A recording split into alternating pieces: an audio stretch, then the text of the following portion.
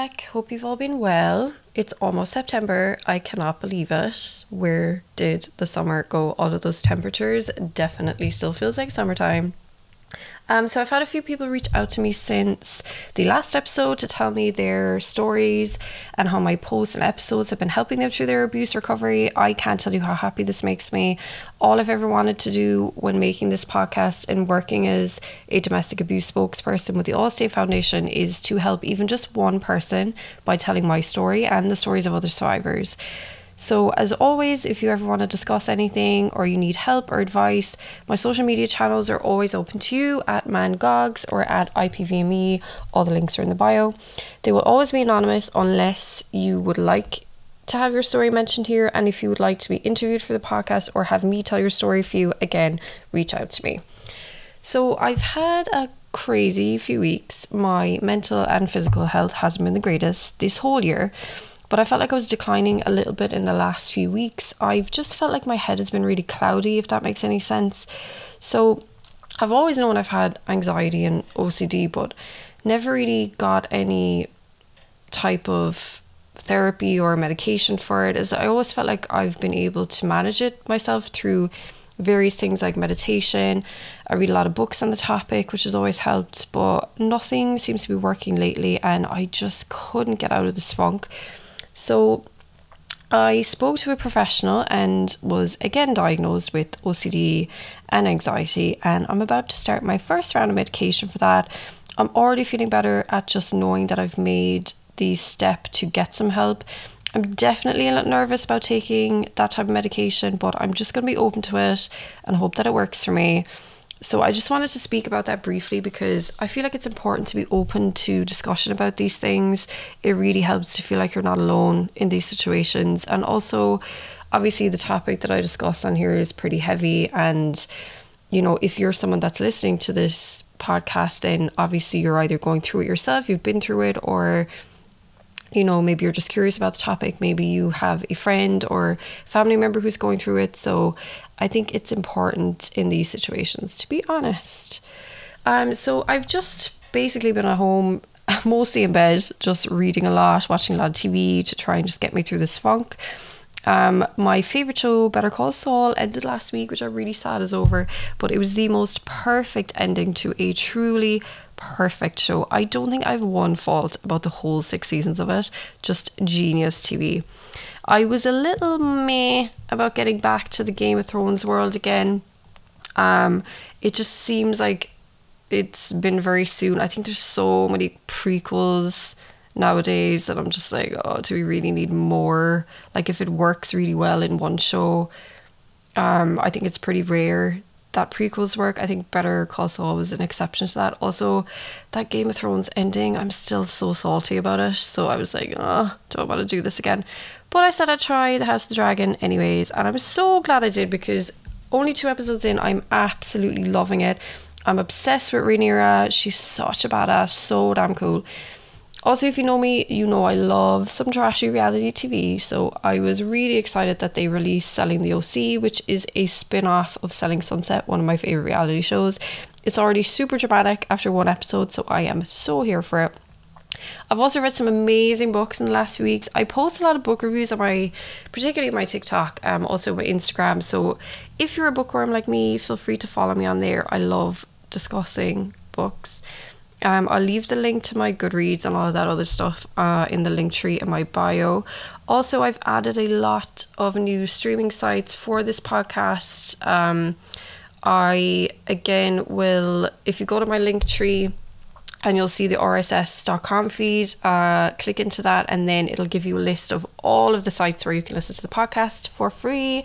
I'm really excited about that. I've already had some extra listeners on these other platforms, so that's really cool to know that the podcast is reaching people that it wasn't previously. I looked at my figures recently and I'm honestly so shocked that so many people are listening to the show. It really just blows my mind. I try not to think about it too much because I feel like when I know people are listening to me, it scares me so much more. Whereas I kind of just like to think that I'm just talking to myself, and then that kind of makes me feel a little bit better. So anyways, on to today's episode, which is the second half of the story of Taylor Armstrong. So where we had left off, Taylor had just been in the middle of a super intense physical fight with her husband Russell and their friends Mark and Jennifer. So she's now on edge because she knows she can't deny his behaviour any longer to her friends. She's losing friendships because of him. Her friends are now getting involved and getting hurt because of him. So let's get into it. I also just want to have a trigger warning because this gets very, very, very dark in the second half, and there is mention of suicide, which may be very triggering to some people. So just be aware of that.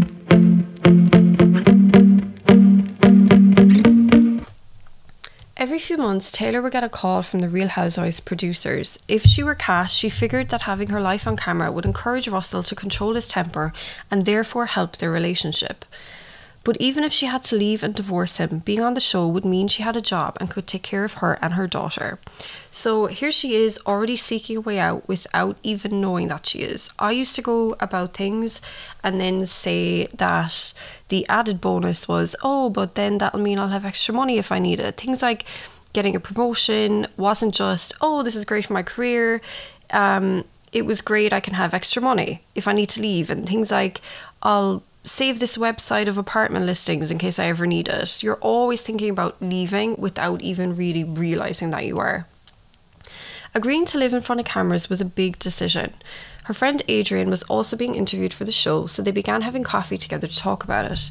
Adrian knew about the troubles in her marriage. She said she thought it would be good for Taylor because she would have a means of taking care of Kennedy. Russell had begun threatening to get her to take a polygraph test.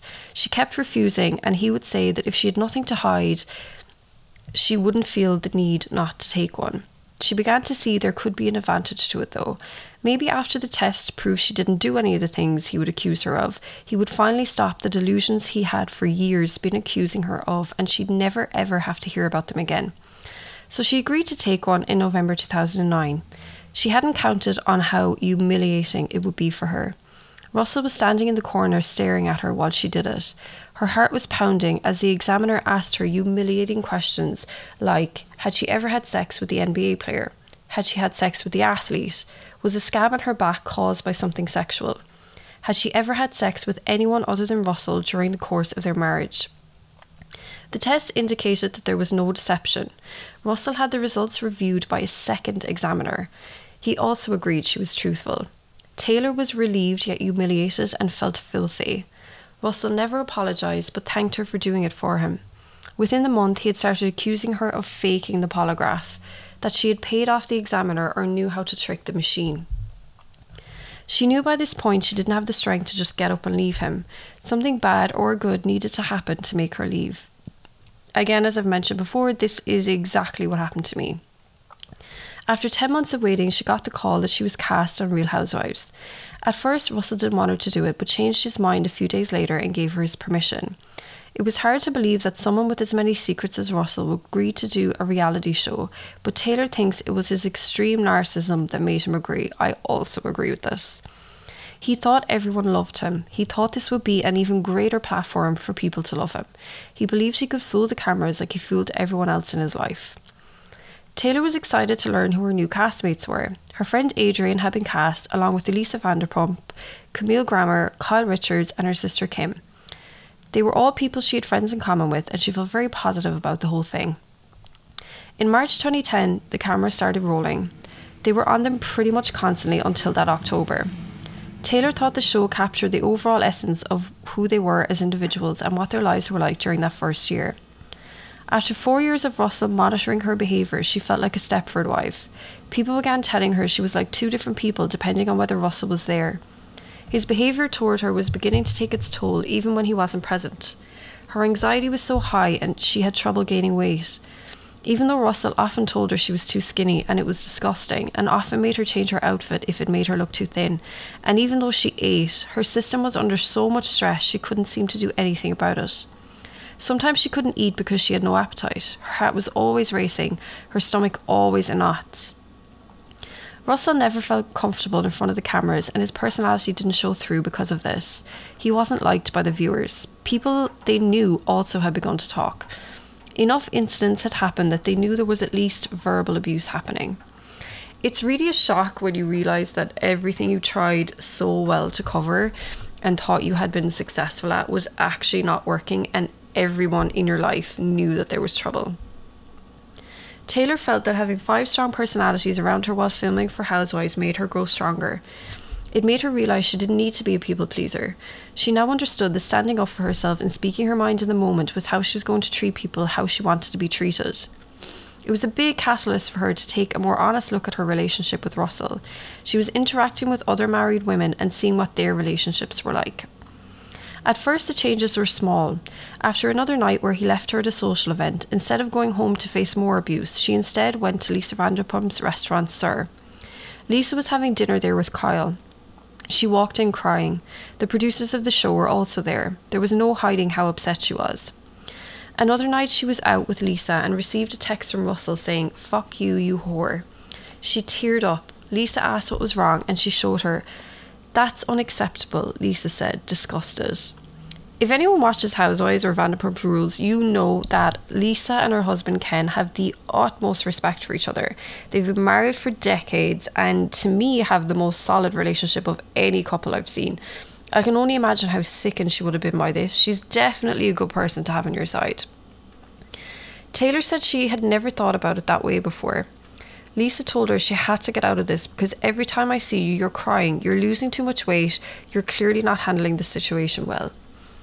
After that, Lisa's behaviour told Russell cooled significantly.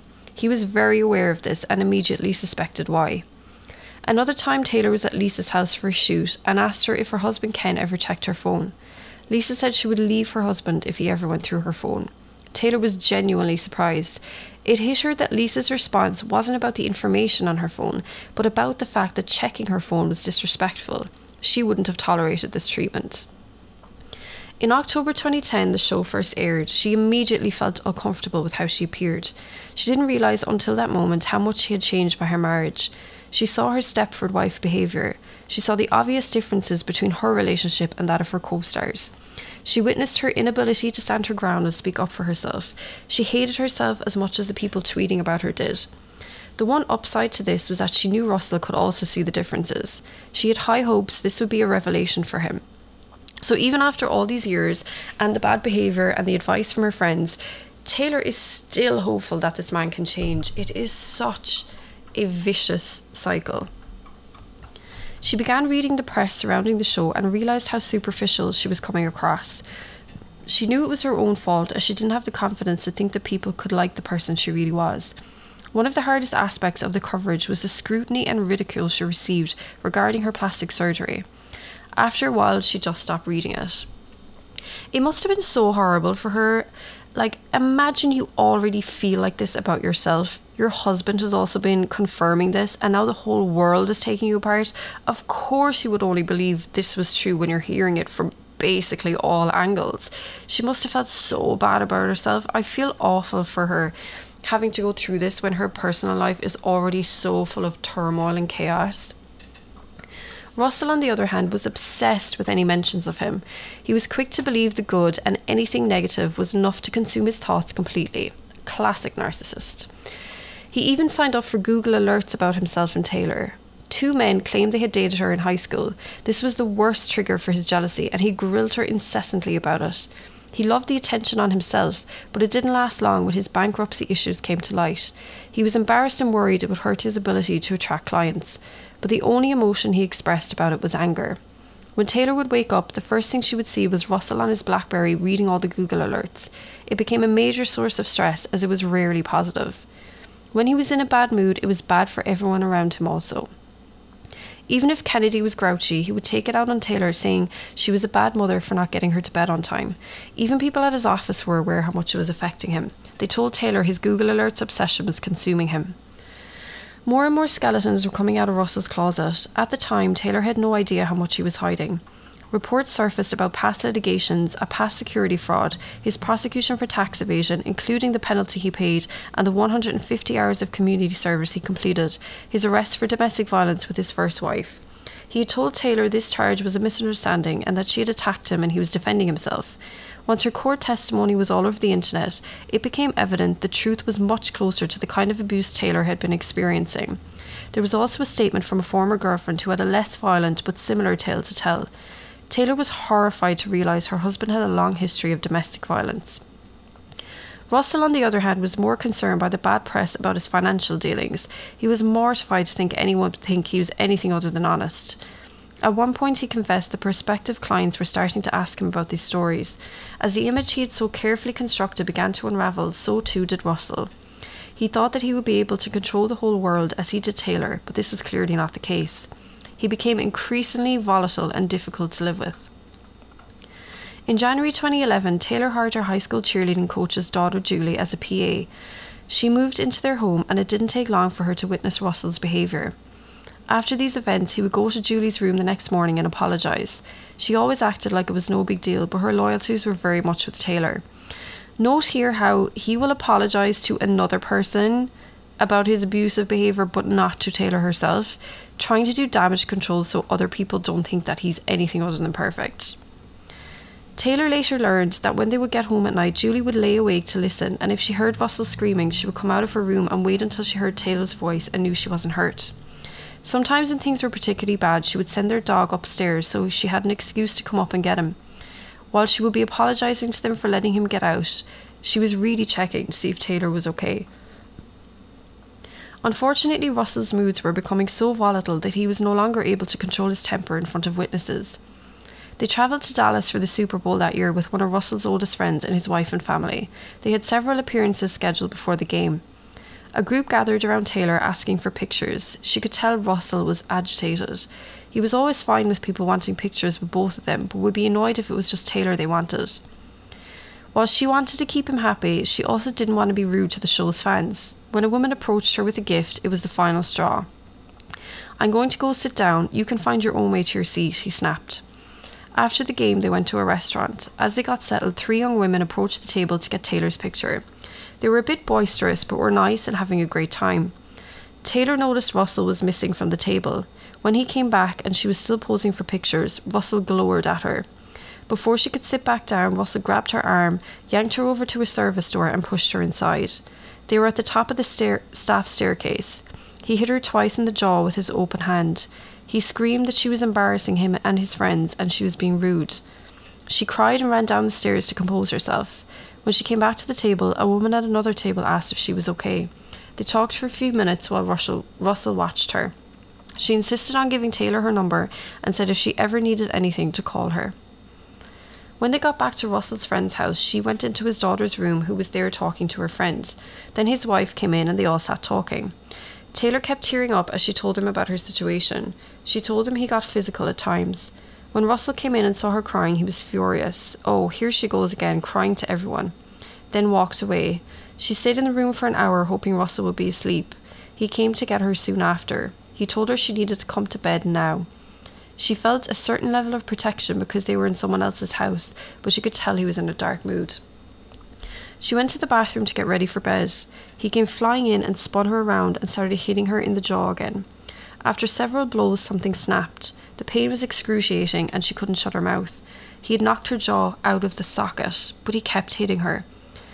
She put her hands up to shield her face and fell to the floor. Saliva was running down her face. She panicked, thinking she was going to have to call an ambulance because she was really hurt. She worried that they would make her file a police report. She didn't want him to go to jail. He told her she was overreacting and told her to go run and tell everyone, call her friends and tell everyone he hit her again. Go make a big deal about this. She said she needed help because she was really hurt. She could barely speak. He taunted her about calling an ambulance so she could make a big deal out of it. Finally, she got up and lied down in bed. She tried to ignore the pain. She knew she needed a doctor but was too scared of Russell going to jail. She was also embarrassed because of where they were. Finally, she was able to pop her jaw back in place. He lay down next to her and told her to relax, that she'd feel better in the morning. She had to sleep on her back for the next few nights and eat carefully, but she never saw a doctor. She thought it had healed itself, but she still now to this day gets shooting pain time to time when eating. Even after they got home, Russell continued to blame her for the evening. He said he was done, he was out of here, that he was going to be moving tomorrow morning. In the past, when he had threatened to leave, she had begged him to stay, but the severity of her injury had changed things. The violence of it and the fact that it happened around other people really scared her. She didn't want him to go to jail, but she also didn't want to live like that anymore. She knew she had to get out because he had gone way too far this time. So she agreed it was for the best, and he started looking for places online. She had lunch with Camille later and told her what had happened. She was horrified. She said she actually finally seemed ready to leave him. She said she thought she was too. Camille was incredibly supportive and reassuring, but as much as Taylor seemed resolved to leave him, she really didn't want him to move out. She said, "I know it's hard for people who haven't experienced abuse to understand, but even with how he had degraded me and hurt me emotionally and physically, I still didn't want to live without him. I still loved him, and even more than that, I had become addicted to the cycle of violence in which we had lived for so long." When she got home, she saw that instead of moving out, Russell had gone to the office and he came home later that night. She was relieved she hadn't lost him, but was finally convinced that something had to change in their marriage once and for all. Taylor had always been able to partly justify her inability to leave this marriage with the fact that Russell never exhibited the worst of his anger in front of Kennedy. She still thought it was better for her to live with an imperfect father than no father at all. She later found out in Russell's ex-wife's court filings that someone had seen Russell slapping his son. Kennedy was just turning 5 and was beginning to exhibit signs that the abuse was starting to affect her. When Taylor and Russell would be talking alone, she would come in and sit on her lap or stand there with her arms crossed staring at them and refusing to leave them alone. After the jaw incident, Russell finally agreed to accompany her to therapy. She feared he would try to manipulate the therapist, as he did everyone. She was afraid to speak her mind in front of Russell, but sensed their doctor knew the reasons for her silence. Russell, as usual, blamed everything on Taylor. "She didn't call me when she was supposed to. She was supposed to be home at 11:30, but she wasn't home till 12:30. Their doctor knew just by their body language that there was abuse, and soon Taylor began having private sessions with him. Their doctor told him that they had to call him the moment tensions started to rise with them. Taylor should go to one room and Russell another, and they would each get their turn to talk to him. They also had to only talk about their problems within the confines of his office. He texted them both frequently. He also recommended Russell go on medication. Taylor thought this could be their saving grace, but the doctor cautioned that it could take several weeks for the medicine to have any noticeable effect. After taking his first pill, right away, Russell said he felt different. "This is amazing. I feel like nothing could bother me today."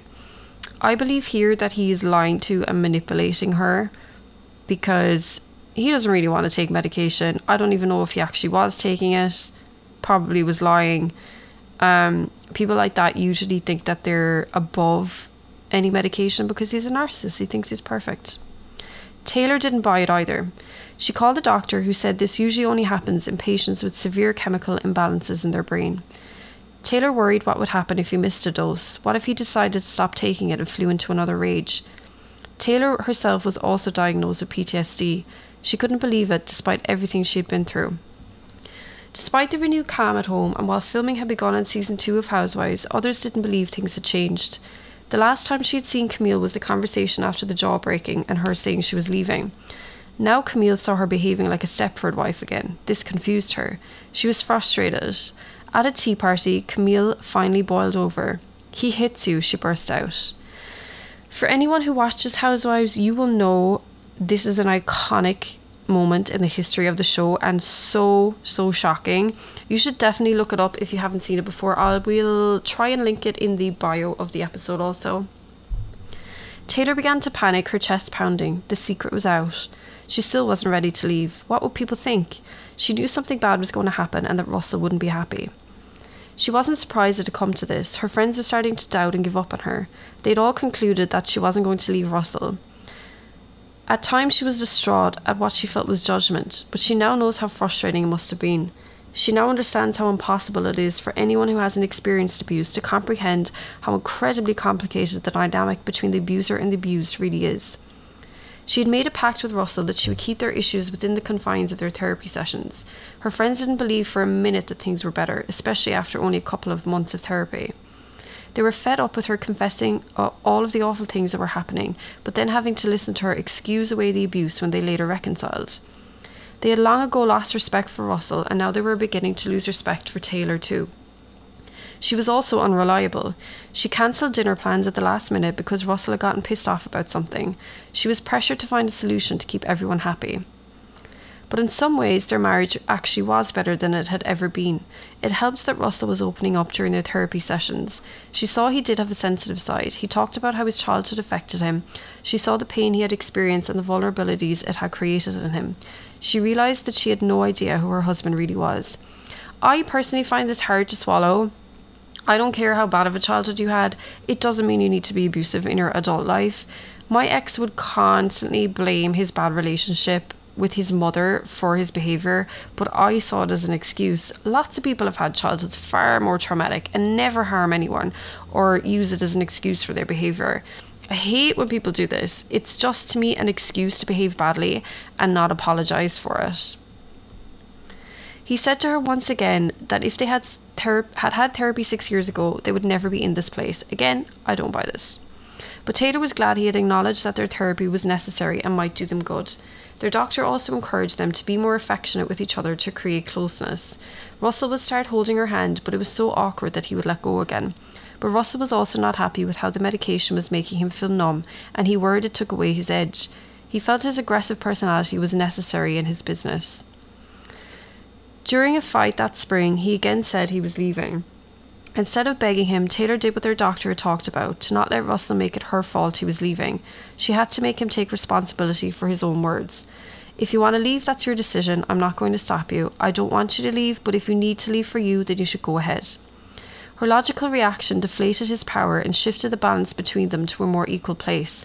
She was stunned by the fact that it was possible to stand up for herself. When she found her voice, it didn't go unnoticed by Russell. One day she said, "You're not going to treat me like this anymore. I can't live like this anymore." He said, "Like what?" his voice full of anger. She described what she didn't like about his behaviour the night before, which was something she had never done. Now he was really mad. "It's your fault. If you didn't do things to make me so mad, these kinds of things wouldn't happen." She said they needed to get the doctor on the phone. Russell angrily stated one of his favourite things to say, "I'm driving this bus." Taylor said she needed 50-50, that she was a mess of anxiety and couldn't gain weight. He looked at her in disbelief. She said, "I have a voice now." "Yeah, you found your voice, and I'm not sure I like it," he replied with a little smirk. She started to laugh, and he did too. The anger instantly evaporated. She thinks now that Russell was deeply threatened by the shift in their relationship. He felt himself starting to lose control over her. Even little things like choosing what she wanted to eat instead of letting him choose for her. She didn't think he knew how to be with her anymore. His rage began to escalate, and because she now called him out on his behaviour, he just grew more angry. In these months, the medication only did so much. I remember this for me also. Once I realised the behaviour was abuse and that I didn't deserve it, he didn't know what to do when my reactions were in complete devastation and upset like they had usually been. That spring, Russell ended up twice crossing a line that Taylor had always said would be a deal breaker. The first time, Taylor had been home while Russell was out for dinner. Kennedy had fallen asleep in their bedroom. They were both awoken by Russell storming in, screaming, "Fuck you, get the fuck out of my life." Kennedy looked at her, clearly frightened. Russell started screaming at her, "Your mom's a whore, your mom's a bitch." Kennedy started crying hysterically, so did Taylor, but she was also mad. She begged Russell not to do this in front of their daughter. He got right in her face and said it was her fault. Then he turned back to Kennedy and said, "It's your mom's fault. You need to know your mom is a whore and a bitch." He wouldn't stop. She picked up Kennedy and took her to her room. She kept saying, "Daddy's mean." Taylor didn't want her to dislike her father, but she also didn't want her to believe that his behaviour was acceptable. She held her close until she calmed and fell asleep. Taylor kept one eye on the door in case Russell came in. After that, Kennedy was even more determined to be around during Taylor and Russell's interactions. On several occasions she said, "Mommy, are you going to cry again today?" This made Taylor feel awful. At this point in time, Taylor was under immense pressure trying to keep the abuse out of the public eye. She eventually had a nervous breakdown in front of the cameras. This is shown in Season 2, Episode 3. The 6 of the girls had gone to Vail for a ski trip to Camille's house. Kyle and Taylor were in the hot tub and ended up having an intense heart-to-heart. The combination of the altitude, the wine, the hot tub, the fact she hadn't really eaten and had spent all day skiing was too much for her, along with all of the emotions she was trying to keep just under the surface. She started to feel scared and disoriented. She tried to hide from the cameras, even climbing into a suitcase to hide herself. She knew something was wrong. Adrian told her she was having a breakdown. Eventually she managed to calm down. At this time, Russell's business life seemed increasingly tenuous, but he would never be honest about their financial situation. Taylor always figured they still had the 14 million trust to fall back on. The one he had always promised was in place. They did still have some genuinely happy moments around this time, and their couples therapy seemed to be going well. Taylor still had hope. Russell complained that they weren't being intimate enough, and so Taylor bought some new laundry and they ended up one night smoking pot together. When they were high, he became the man she'd fallen in love with, sweet, affectionate and loving. They smoked together a handful of times after that, and the sex was amazing. When they were high, Russell wasn't scary. He was trying everything to calm his demons. Taylor appreciated the effort and enjoyed feeling close to him. They obviously couldn't be high all the time, however. It was going to take a lot more than that. I shouldn't even need to point out that having to get high in order for your husband to be nice and not scary isn't normal. When she says he became the man she fell in love with, this isn't true either, as he was never that man, not really. In a second effort to save their sex life and marriage, Taylor decided to get hormone replacement therapy. Russell had told her many times it wasn't normal for her to not have a sex drive. So again, he's blaming her now for not having a sex drive when it is his behaviour which is making her not want to have sex with him. Not to mention the fact that he has raped her several times previously. So she's having to now put her body through unnecessary procedures to appease him yet again. A few weeks in, she was telling her friend Sharon about the therapy. She looked at her in surprise. It's not your hormones, it's that you don't like him. When are you going to get it? That June was Taylor's 40th birthday. She had planned a big night out with friends. The night before, Russell and her attended a fashion show at Adrian's house, which was being filmed. The producers had reserved seats for the housewives up front, with the husbands having to figure it out themselves. Russell, of course, felt like Taylor wasn't giving him enough attention. As soon as they left, he started in on her. You humiliated me, you didn't sit by me, you were trying to embarrass me. When midnight came around, he sneered at her. Happy birthday, asshole. Fuck you, you psychotic bitch. He had that familiar blank stare. The next day, she flew with Lisa to Las Vegas to tape them attending Lisa's daughter's bachelorette. Russell called her, but she didn't answer. She did text him later on, saying she loved him, they're fine, she's just working. She kept thinking about the fact that for the rest of her life, his insults would always be her first memory of her 40th birthday. Part of the bachelorette was in a casino with the Chippendales. Russell had teased her earlier in the week about her new oiled-up shirtless boyfriends. He knew there was no real threat there. After the show, they all went to dinner with the cameras. They had dessert sent to the table for her birthday, which she appreciated. After they hit the casinos, when she got back to the hotel, she realised she had lost her phone. At 4 a.m, the hotel phone was ringing. Russell screamed, "Where have you been? I've been calling you all night. You've been out all night fucking the Chippendales." Here we go again, she thought. The girls and her flew back the next day and they celebrated her birthday with a large group of friends. She was nervous about seeing Russell, but he ended up surprising her. He got a beautiful suite at the Four Seasons. When they were getting ready for dinner, he handed her a card. The pre-written card said, "Believe it or not, I know that I'm not always the easiest person in the world to get along with. There are times that I'm moody, and no matter what you do or say, I'll find fault. Well, it's not you, it's me. I just can't understand what someone as wonderful as you could see in me, and I get scared. I'm afraid you'll suddenly see all my flaws and fall out of love with me. I know it's no excuse, but those times that I'm the most difficult are probably the times I'm loving you the most and can't bear the thought of life without you." On the inside, Russell himself had written, "This is the first time in my life that I was able to find a card that expresses exactly how I feel. I love you so much that I live in constant fear that I'm going to one day lose you. In truth, it's a bittersweet feeling to love one as much as I love you. Yes, I live in fear, but the love I feel for you is wonderful and something I had never experienced until I met you. Stay positive and never give up. We have so much to look forward to." He had signed it from him and the kids and added at the end, "And God bless Dr. Sophie." It was everything Taylor had ever wanted to hear, and she thought, we're going to turn this around. Now, there's so much to unpack here. First of all, that was all on a pre-written card. I have never seen a greeting card, A, with that much written on it, and B, I've never seen a greeting card so toxic. I genuinely question whether this is real or just what Taylor had wished had been on the card. It is just bizarre. And then his own message, which is again extremely toxic. He's basically saying that his terrible abusive behaviour is only because he loves her so much and she should basically put up with it because it's all he knows how to do. He's completely trying to manipulate her here because he knows she's pulling away, and so he's trying to suck her back in and she completely falls for it. They all went out together with her friends and had a great time. Russell was dancing and kissing her and she felt butterflies. But then when they got back to the suite, Russell started in on her again. They were in bed kissing and Russell started asking her about the night in Vegas. He said she had bruises all over her back from fucking the Chippendales. He called her a whore. He punched her hard in the right eye. The pain was excruciating. She hit him back. She could tell something was very wrong with her eye. He said she was being dramatic and that she was fine. She went to the living room where Julie was asleep. She told her what happened. He came out and convinced her to go back to bed. She said, "You really hurt me this time." He told her again she was fine and was just being a drama queen. She was devastated. She should have known better than to get pulled in again.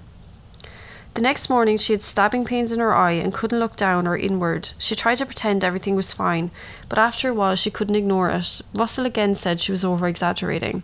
When her eye still hadn't bruised at the end of the day, she began to think maybe she was exaggerating. Russell was so masterful at convincing her of whatever he wanted her to believe that it was almost like his thoughts became her thoughts. She had just had LASIK surgery and went back to the doctor the next day. Russell came and told her what she should say. He even came into the examining room with her, giving her a warning look. The doctor said she needed flap repair as it was damaged. He asked how it happened. She said her daughter had kicked her in the eye. He asked what kind of shoes she wore. She said normal kid shoes, but that she'd been on a swing. The doctor was asking more questions, like where she had been, in front of or behind her. He said she should get her some new shoes. I think here the doctor is making it clear that he knew that this was from a punch. I mean, if anybody's gonna know, he's gonna know.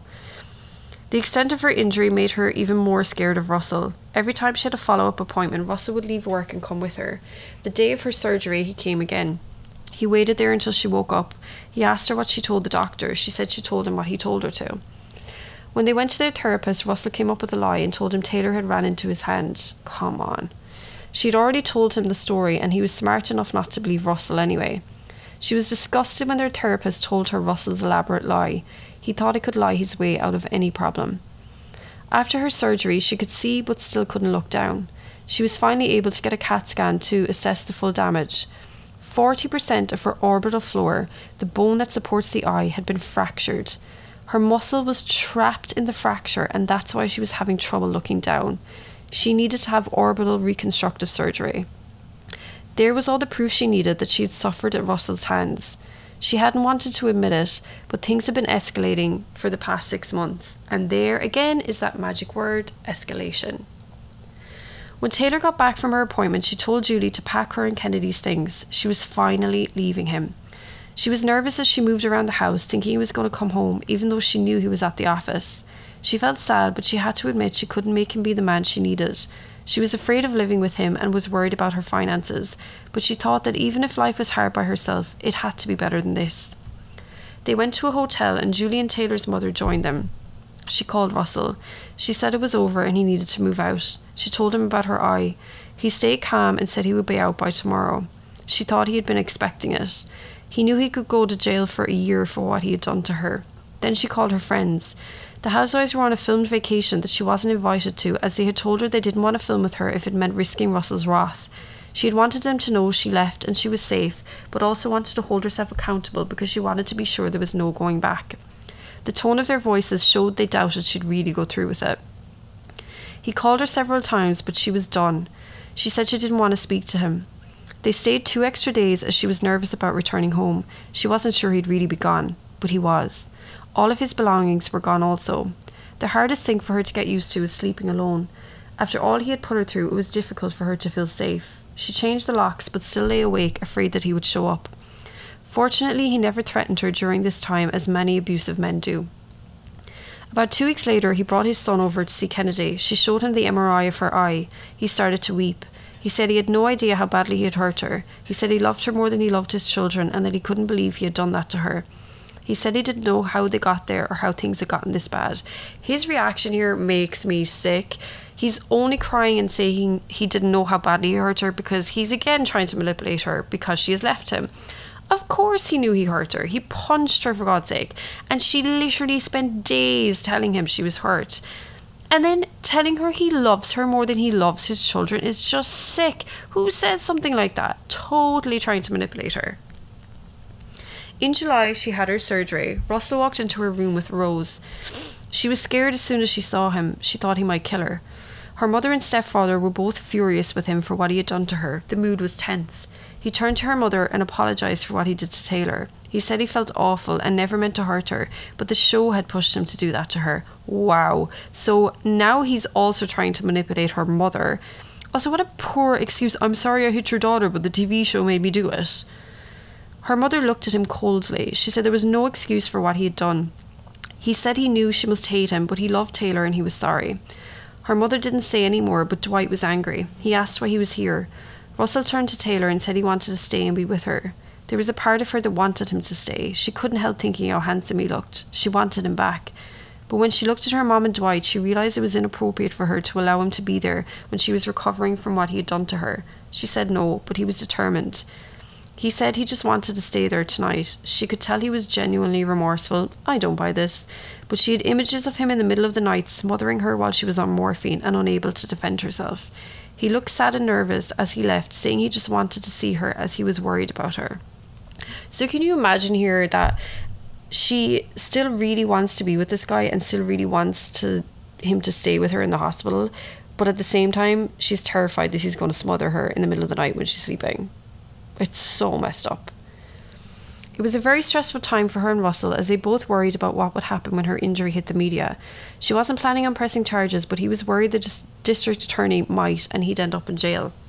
They were also trying to figure out their separation. He wanted them to spend the holidays together. She said she wanted that too and didn't want to live her life without him, but that it was too dangerous to live with him. About once a week, she brought Kennedy to Russell's and they went to the park as a family and had dinner. Every time they said goodbye, she'd be devastated all over again. She would text him after saying how hard it was and how much she missed him. She was anxious about divorcing him because of all the threats he had made previously, and the costs were going to be huge for her.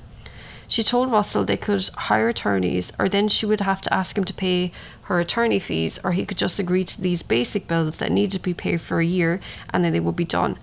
He was open to the idea. It wasn't that the bills themselves were excessive, but Russell had put everything in her name after he filed for bankruptcy, even his Mercedes. This is why you always need to be responsible for your own finances, whether you are married or not. She suddenly realised that if he decided not to pay these bills, everything would fall on her and her credit would be destroyed. Exactly what happened to me. She was used to seeing him drop up to $2,000 on business dinners several times a week, so thought compared to that, the basics would be nothing.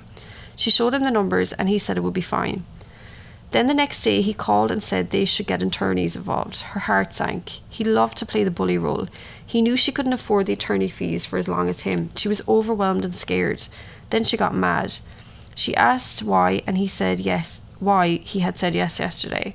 That she wanted him out of her life. He didn't have to give her a dime, but she wanted him to leave her and Kennedy alone. She wouldn't even ask him for child support. But of course he didn't want that because then he wouldn't have any control over her. At about this time, she started to see a more vulnerable side of him that she hadn't before. The press had gotten a hold of what had happened, and the other domestic violence story with his ex also came out. Then a news story came out that in filings connected to Russell's ex's application to change his visitation rights with his son, someone had seen him slap their son. She wasn't sure it was true, but it scared her. The media coverage was relentless. He was losing clients and unable to get new ones. She loved Russell and felt terrible for him. She wanted to help him. She made calls to friends to come up with 3 possible solutions. She said she would take care of Kennedy forever and he could focus on himself. She figured she still had the $14 million trust. Firstly, he could go to an in-house anger management treatment program which would be paid for. Then he could become an advocate for men with anger management. She even offered to go on a PR tour with him so they could tell their story together. The second and third options involved going to Mexico for 6 months where their friend had a private resort while he figured out his next move. Or he could go to St. John Island to be a bartender for 6 months to simplify his life. The experience could be healing. But Russell wanted to stay and make a stand, and she respected that. This is also bizarre to me. I think, yes, he needed anger management and he needed to just do a normal job, but this would never happen. He's way too narcissistic, and I just cannot understand her having respect for him still, but again, that is just the cycle of abuse. In mid-August, Russell texted Taylor asking if she would meet the following Monday. She already had a meeting in the same place that day, and when she showed up for that, she noticed that Russell's office had the door shut and the lights off, which was odd as he never missed a day at the office. When her meeting was done, she saw that Russell was still not in his office, and he also wasn't in the conference room. She asked his colleague if he had seen him, and he said he'd been trying to reach him over the weekend but never heard back. Taylor began to worry. She tried to contact him several times. She called several of their friends and no one had seen him. She even called their therapist. She picked Kennedy up from camp and continued to contact people they knew. She finally contacted their friend and business partner Francisco, and he said he would meet her at Russell's house to see if he was there. Julie waited in the car with Kennedy. Russell's car was parked outside. They rang the buzzer. Russell's friend lived in the upstairs part of the house and he came out to see what was going on. He said he hadn't seen Russell since Friday and that his door had been locked since then. It was now Monday evening. Taylor knew in her heart something was wrong. Russell's friend pried open the bathroom window and climbed in while her and Francisco waited outside. Taylor could hardly breathe, her heart pounding. As soon as Russell's friend turned the corner into the bedroom, he began to scream. "Oh my God, he's hung himself." He ran back outside frantically. Taylor ran out into the street and fell down screaming. Francisco helped her up and held her. She tried to stop screaming, but she couldn't. He called 911. Finally, Taylor couldn't scream anymore and she fell silent. Minutes later, the emergency services arrived. She told them not to remove Russell's body while Kennedy was still there. Throughout the evening, several of Taylor's friends and her mother arrived. All she could do was cry. Hours passed while they waited for the coroner. Eventually, they told her to go home. She couldn't sleep. She lay awake thinking about the last moments of Russell's life. She hated to think of him all alone, despondent, scared. She wished desperately that he had called her and let her help him. The media frenzy surrounding his death made it even harder for Taylor to moan. The phone never stopped ringing. Taylor was overwhelmed. She didn't leave the house for a week until it was time to plan his funeral. She was determined his service would be one of celebration rather than a sombre affair. She struggled with what to tell Kennedy about her father's death. She already had such unhappy memories of her father. She often spoke about how he screamed at her and her mother. She now hopes those memories will fade and she can mostly remember the wonderful experiences she had with him. So many of Taylor's friends told her that when they heard of Russell's death, they were certain it would be followed by news that her and Kennedy's bodies had also been found. She felt very grateful to be alive. The statistics suggest that many abusers who end their own lives choose to take their families with them. Russell had said before he was afraid he would kill her. She hadn't realised how much of a possibility that was. His suicide made her finally face the extent of the mental illness he was struggling with throughout their marriage. Dr. Sophie said he had gone far too long without treatment. She had even more sympathy for him now. Dr. Sophie said they should view the end of his life as the end of his suffering. While Russell was at peace, Taylor's life was becoming more difficult due to the state of his finances. She was now viewed as responsible for his legal woes. There was even a $1.5 million lawsuit he faced, which had named Taylor directly. Kennedy was also involved as part of a stipulation where they could go after her trust. At the time, Russell had threatened to beat her if she didn't sign the document. This is just one of the many business disputes she was now facing. She also made some other alarming discoveries. His wallet contained 10 debit cards at 10 different banks, but all of the accounts were empty. There was no $14 million trust. There was no money at all. And he faced $200,000 of debt for that month alone. He had pawned his Rolex for $9,000. He had $7,000 on his nightstand with a $25,000 bill for his son's private school. No suicide note was found. Court documents she found in relation to his ex-wife were chilling. It detailed the exact kind of bullying, paranoia and violence that he had subjected her to. She had also been a victim of his violence. In the weeks after his death, it seemed she would constantly wake up to news she didn't want to hear. She had so many conflicting emotions about him every day that she sometimes thought she was going crazy. She was still dealing with the aftermath of the abuse and couldn't forget his behaviour towards her. Sometimes she would still look behind her thinking he was there because he had so conditioned her to fear the possibility that he could attack her at any time. She also felt angry that he hadn't gotten the help he needed, but she also knew he had to go. But she still loved him and would have stayed with him forever if he could have gotten his violent temper under control. She had a feeling of tremendous guilt because she knew now there was no hope of healing or reconciling. One night her friend told her, "You can wallow in this for the rest of your life, destroy your life and destroy Kennedy's life, or you can put on your big girl pants and go out there and do something about it." It changed everything for her. It was a relief to have been given permission to move on. She started to focus on advocacy and education around the issue of domestic violence. She wanted to be a normal person again and to hear about her friends' lives. Her main goal now is that one day her daughter will say, my mom had her own problems and she made a lot of bad choices, but in the end, she did everything she could to help other people. And that is the story of Taylor Armstrong. I know that got super dark at the end. It's a sad story. I hate the thought of anybody killing themselves. I've had it in my own family and it's truly, truly horrendous. Obviously, he had a lot of problems. I personally don't believe an abusive person can be fixed. That's just a personal thought of mine. I don't think it can happen. But I still find it sad that he did that. And I think I don't say that suicide is cowardly. I don't think that for a second. But I think in a case like that, where he is doing that because he is drowning in debt, but then he also knows that his wife and even his daughter are going to take the fall for it, that's just very cowardly to me. So yeah, it's a very dark story.